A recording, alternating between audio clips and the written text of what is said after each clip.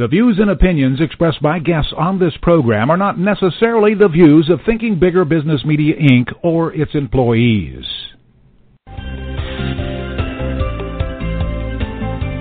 Welcome to Smart Company's Thinking Bigger Radio. Get the inside scoop on how America's most successful business owners transform their entrepreneurial vision into reality.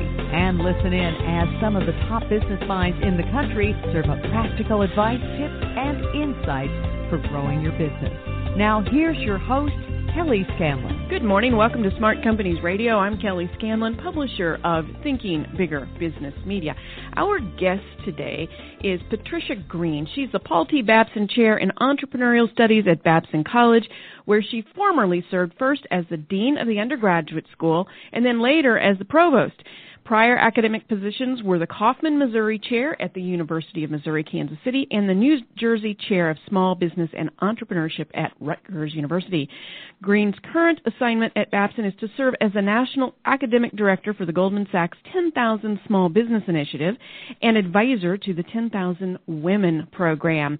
Dr. Green is a founding member of the Diana Project, and besides being one of the foremost authorities on women entrepreneurship, she's one of my favorite people in the whole world, too. So I'm expecting a wealth of knowledge today, Patty. Welcome to the show. Well, thanks, Kelly, and thanks for that introduction. I've been looking forward to talking with you as well.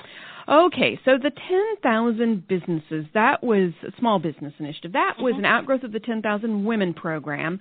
Tell us about that program before we get into this report on the progress, this progress report that was just released. What is the 10,000 Small Business Initiative, and what's its purpose? What are you hoping to achieve with it? Sure. So the 10,000 Small Businesses is a $500 million investment from the Goldman Sachs Foundation that we like to call a program that works at the intersection of economic development and entrepreneurship. So the main purpose is help small businesses increase their revenues and create jobs. Okay, stimulate the economy. That's the whole idea. The whole idea. It was built in order to do that. Intriguingly, it was also built to help community colleges expand the way they teach entrepreneurship by leveraging the strength community colleges have in working in communities with all kinds of folks. So that's been a really nice piece of it. And then the last part is ecosystem development. You know, how do we look at what kind of resources are out there? Right now, we deliver it through 11 community colleges, and our brand new blended learning model that is partly online and partly face-to-face 2 different times at Babson. Oh, okay. So this is actually in person in the 11 communities that you just mentioned, and then also there's an online component. Let's talk about that growth. The progress report, I believe, of the 10,000, you're now at the 2,000 mark of participants. There, yeah. Okay. So you're about 20% in. You've released this progress report. What are some of the findings that you found interesting in particular? We're really, really pleased with our report, to tell you the truth, because we thought this is what we were seeing, but when you put all the data together, it really confirms, you know, they are growing. And if we go to our 2 basic ones, the revenue. Yes. 63.7%. Got to get that 0.7% in there. Increase their revenue when we look at them 6 months after graduating. So nearly 2/3 of these companies. How does that compare? And I'm going to ask you this too when it comes to employee growth. How does that 2/3 experiencing growth in revenues compare to the general business population? It's really hard to find the comparative stats on that. What we found was a survey that was done by the National Small Business Association, and their number was 37%. So 37% of their respondents had grown their revenues, while 63.7% of ours had grown. And so that's pretty impressive. Do you have numbers as to the amount of growth, the percentage of growth? Did they increase their revenues by 1% or did they increase them by 50% on average? It's a range. It's a full range. So, of course, before we go into that, Kelly, you know, one thing I'd like to say is that this program is not designed to make everybody grow as much as humanly possible. we really talk about it as creating value. Yes. And creating value for the business owner and for the community. And the thing is, they get to decide what the value is they're creating. Not everybody wants to grow a giant business. So some of this I think we have to think about is how much does it match what they really wanted to do. And that's a great point, because every entrepreneur has different goals. And the other thing is that even if a company does have growth in their sights and, big growth in their sights, it has to be sustainable growth. So you're very right. You're very right to point out that this isn't all about grow as fast in a short time period, and then that's it. So with that in mind, and setting those parameters, go ahead with what you're going to say. Looks like a drum roll, please, because I think the average revenue growth was 68%. Oh my goodness! I know. So wow. It almost sounded like I was setting us up to temper it. It's not that at all. 15% of our participants grew between 1 and 10%. Another 29% were between 11 and 50%. But then you figure everybody else is over 50%. Mm-hmm. So we even had 9% grew over 100% for their revenues.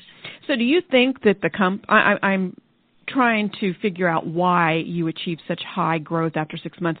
Do you think that more of the companies that really are trying to achieve growth are participants versus those who are happy with a more lifestyle type business? Do you think they just self-excluded as participants? Could that be part of the reason for such big growth?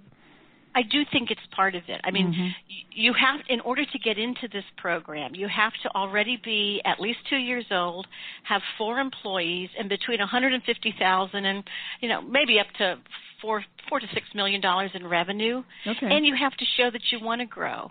Mm-hmm. But I say that at the same time, our businesses range between 2 years and 102 years. So some of these are third-generation companies that are looking to rejuvenate themselves or to have the next generation, change over. Some have been plateaued for years. Oh, I can believe that. And we work with them on that. And some are new and hungry. So there's a huge range in there. Let's go ahead. Well, the only thing I was going to add, Kelly, was that 2/3 of them have grown their revenues. I think it's important to think about the fact, too, that this is only 6 months after they graduate. Right. And some of them had to take some backward steps first. Some of them realized that maybe the market they were in isn't really going to allow for growth, so they had to switch something there. Mm-hmm. Some of them had the wrong people, the wrong processes. Right. So or products they needed to kill. Absolutely, absolutely. So we actually have some data on those that are switching products, switching markets, that kind of thing. So the fact that it's 2/3 at 6 months, what's going to be great is we're going to keep collecting this data. We can see what happens after that. Yeah, 6 months to get these kinds of numbers is really impressive. Let's focus now on the employee side of things. There was substantial employee growth as well from the report, correct? There was. 44.8% added new jobs by 6 months after, and our comparison from the same NSBA survey there is 18%. And I will remind everybody, too, that we started this in 2010. So, some of their 6 months was even within 2010. So those are this includes some pretty rocky economic years as well. Right, some at the height of the recession, absolutely. So, again, outperforming the general business population in terms of employee growth. And I think the correlation, though, I don't think that you would you're the expert, so you tell me, but I don't think you could see that kind of employee growth, the resultant employee growth, if you didn't have the sales and the revenue growth that you just described, because what business owner hires employees without the sales to support it? To me, that correlation just makes sense. It does. We haven't run all the stats on this yet, but, it seems intuitively that would be the case.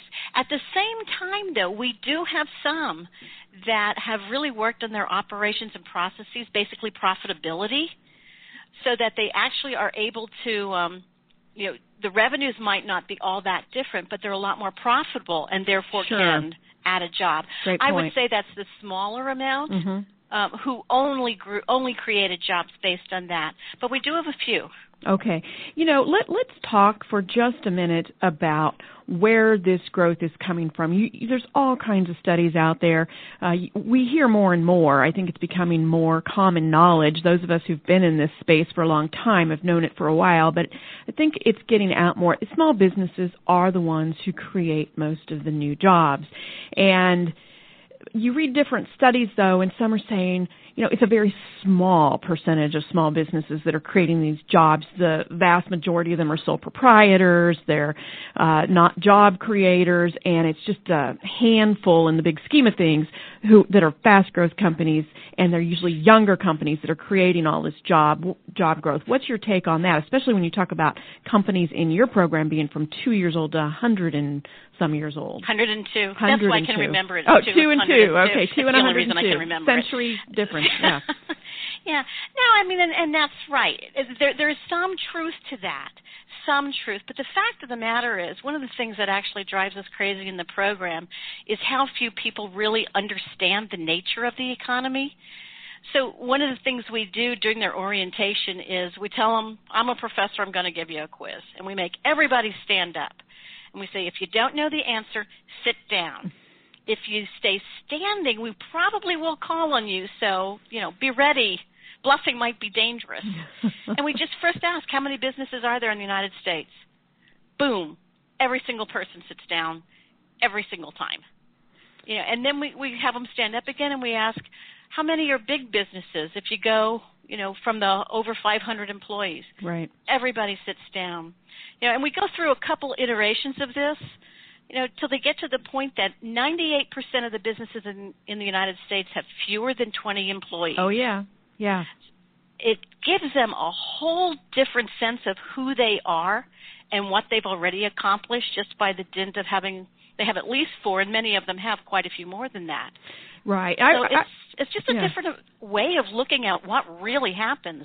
Absolutely. I've said for a long time that if you really want to get to the big businesses in the country, rent a few vans and put their CEOs in them and take them off for a little retreat, because you just about fit them in there. I mean, that's a bit of an exaggeration, but isn't it something like 1% of all businesses in the U.S. have over 500 employees? It's just under 1%. Just under 1%. It's around 10,000. It goes up and down a little bit.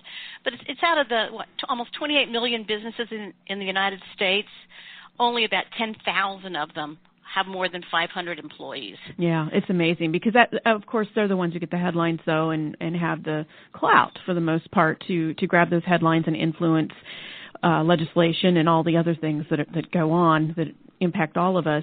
Okay, so we've talked about the growth. Let's turn now to some of the other conclusions that came out of it. One of them I found fascinating was the wage gap. We hear a lot about the wage gap in America between the gender wage gap. That women get paid roughly, I think it's 80 or 81% on the dollar to men. Interestingly, your study among the owners of these businesses found the same, almost to the percentage, I think it was 1% off, to the percentage, the same kind of gap. And these are women business owners who control their own salary. What kind of light can you shed on that? That was one of those totally unintended, not consequence, just findings. Yes. Basically, we said, that would be interesting. Let's look at that. Because we asked 2 very simple questions. Do you pay yourself a salary? And then basically, what do you pay yourself? And when we looked at this first, I was surprised at the extent of the difference, and then I was really surprised that it's almost the same as the workforce gender gap. Couple of things. There's lots of, I would call it bickering about whether a salary gap really increases or not, and that's usually not about whether there is one, but why there is one. Yes. So, let's take that off the table right off the bat. Often talks about industry. In this program, our industry is the only industry that has more than 10% for all our participants is services, which, that's not surprising. Right. Everything else is scattered. There are some slight significant and I'm talking statistically significant differences in industry across some of those categories in our gender, in our comparison here.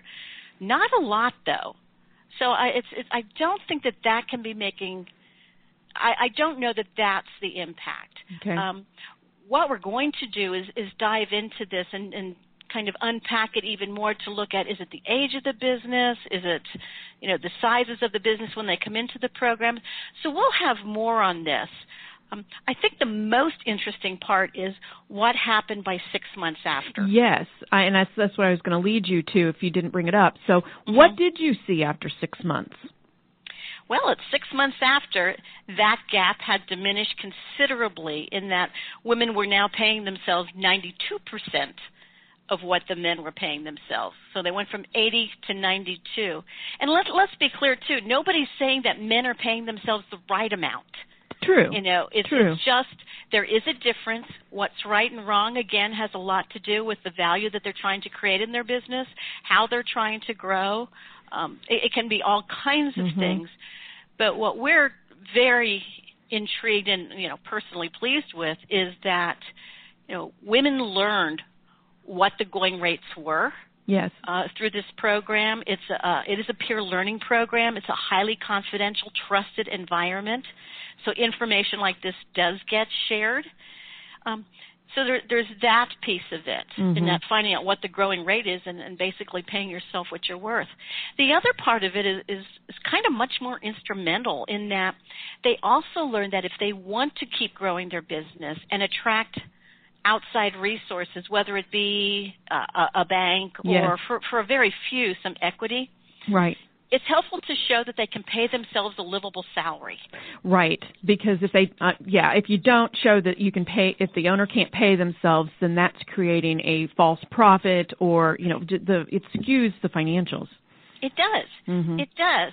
So on one hand, they're basically learning, how to do their financials appropriately for growth, which can be different than the usual tax mitigation approach of many small businesses. Right.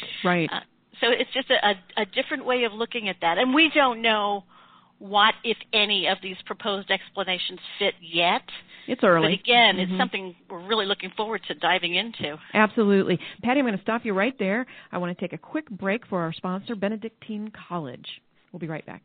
Your product outshines the competition, so why aren't you outselling them?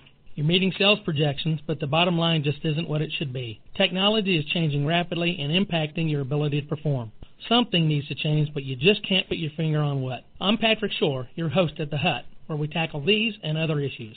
The Hut is a safe place where we can explore what it takes to not only stay in front of the competition, but make it irrelevant. So come on in, kick off your shoes, and join the conversation every Wednesday at 9 a.m. Central Standard Time on Blog Talk Radio, Smart Company's Thinking Bigger Radio Network. The Hut, your path to a stronger, thriving, profitable business. It's true, who you know is important, but what you know and how you apply that knowledge is what helps accelerate your career. Benedictine College's Executive MBA program is the only one-year Executive MBA program in Kansas City. The North Johnson County campus and weekend class times are convenient and allow you to learn from world-class thought leaders and collaborate with other executives who intend to make a difference in their business and their community. Go to benedictine.edu/EMBA. Good morning. Welcome back to Smart Companies Radio. I'm Kelly Scanlon, publisher of Thinking Bigger Business Media. We're visiting here this morning with Dr. Patricia Green. She's the Paul T. Babson Chair in Entrepreneurial Studies at Babson College, and she's also the National Academic Director for the Goldman Sachs 10,000 Small Business Initiative. They have just released a report on the first 6 months of progress of this initiative, and we've been talking about some of the pretty impressive results, particularly in revenue and employee growth. Patty, what I'd like to talk about now is the format of the program. I know the participants have resources at their disposal and that there are various ways that they engage with each other. So if you could talk with us about let's just walk me through it.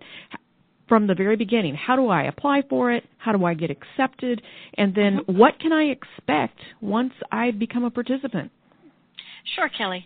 So there's two different versions. One is our fully face-to-face version, and that's offered at 11 community colleges or city colleges across the country. And the best way to see if you're near one of those is actually go to the website of ICIC, Initiative for a Competitive Inner City. So it's just www.icic.org, and look for 10,000 small businesses, because that really is our intake. That's how you apply. If you are accepted to one of those face-to-face programs, you have about 10 full-day mods and a set of clinics. So it's face-to-face education. You've got a lead faculty who guides you through everything, mod faculty who are your specialty faculty, and you get your personal business advisor for usually between 6 and 8 hours to help you figure out, how do I directly apply what I'm learning to growing my business now? Okay. That's the majority of the education piece. The only other thing I'd say about the education piece is Babson designed this and trained all the community colleges to deliver it, and it is a little bit different. You know, some of the differences are an emphasis, early stage, opportunity recognition, a lot of personal development. Basically, we work with people who build businesses, that type of thing. Right. And an emphasis on peer learning, and that's been critical. Peer learning, are those business owners who have been successful in the community, or is it the other participants in the program? It's all the participants. Okay. What we've found, and again, we've done this now, we're close on to 70 times we've delivered this program to our 2,000 alumni. Everybody in the room brings something to it. Everybody's good at something about growing their business, and we've set up the education so that it's exercises on working on their business.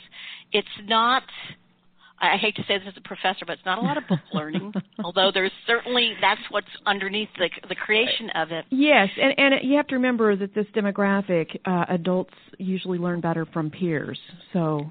That's what it is. Yeah. So everything is broken down into specific exercises that they work with each other while they're working on their businesses, and with the advisors, too. So everything just keeps moving. Right. You have a phenomenal graduation rate, 99%, right? We do.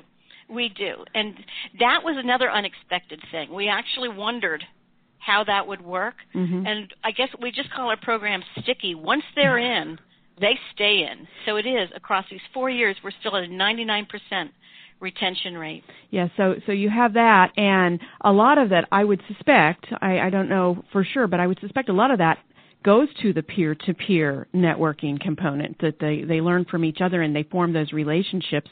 So it's easier to stay in touch with a person than it is with a book, a more traditional curriculum, so the study curriculum. So that it was pretty phenomenal when I saw that. Now, when you're talking about the curriculum itself, one of the things that I found interesting in reading the report is that it is a behavior-based curriculum. What do you mean by that? In that it really is about doing something.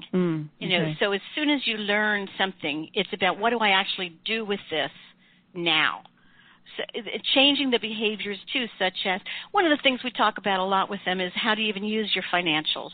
Right. Not just understanding what is a cash flow statement, which is important, but how do you make a decision based on that? So that's why, again, bringing their financials in and working on those together makes a huge difference, and we're trying to change their behaviors long term. We basically say we're in almost a growth intervention. You're with us for 4 months, and then you're in the alumni program, which is critical. But we also work on, how do you recognize what other resources are in the community? Whether it's, I'm personally a fan of the Small Business Development Center. Yes. So how do you use your SBDC? How do you use your export center? How do you use your procurement center? How do you find eventually consultants or specialists that you need to learn how to pay for? Right. That type of thing. Yeah. Well, and it's interesting. I mean, absolutely, I know you're a proponent of those organizations. And it's interesting because many communities throughout the U.S. are rich with those kinds of resources, but there's still such a disconnect with the entrepreneurs knowing of their existence, and a lot of times it's right under their nose. So programs like this help marry the entrepreneur and those organizations, because phenomenal resources in these communities. No, I think that's a great way to say it, Kelly. And frankly, I think the other one that if we're not marrying, we're at least getting engaged to are the capital providers. Oh, yes. So there is a component of this where there's an opportunity to access capital. And across the country, we've partnered with a number of CDFI, Community Development Financial Institutions, who have what I would call, if you're not quite ready for a bank. There's a different level of risk reward there. There's a different level of technical assistance. And what the program does is help you understand the business models of resource providers so that you understand what you need to do to be able to access that kind of, whether it's capital or anything else at all. Okay, so in the just couple of minutes that we have remaining, Patty, I know that you've just assessed this at the 6-month point. You're a couple years into it, and this is a report on the first 6 months of progress. What do you see, just in the short little time frame that you do have a snapshot of, what do you see as the longer-term implications that'll come out of this? What I would love to see, and what we're starting to see, is changing the way that the country thinks about small businesses and building a community that just because they're Main Street doesn't mean they're not going to create significant economic impact. Right. And we do, frankly, it's not just Main Street, but it's really all kinds of businesses. But having that broader recognition of how businesses work together, so changing the way people work together inside businesses and across businesses. And, one of my favorite data points, too, is 80% of our businesses are working together at the point of graduation.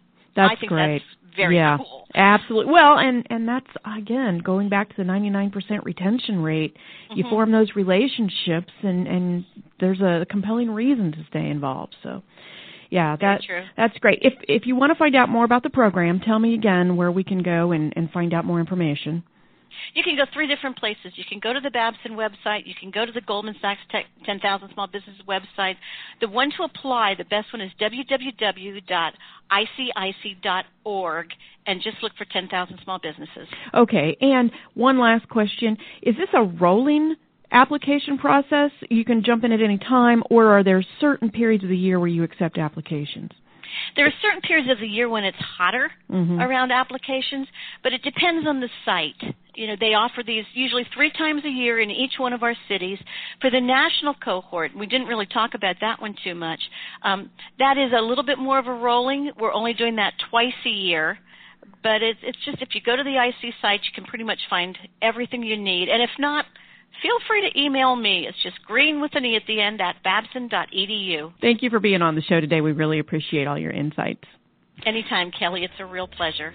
And if you'd like to learn more about how to grow your business, please visit our website at www.ithinkbigger.com. Follow us on Twitter at ithinkbigger, or like our Facebook page, Thinking Bigger Business Media. Have a great weekend. We'll see you next week.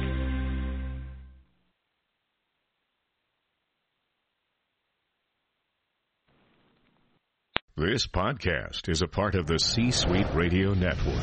For more top business podcasts, visit c-suiteradio.com.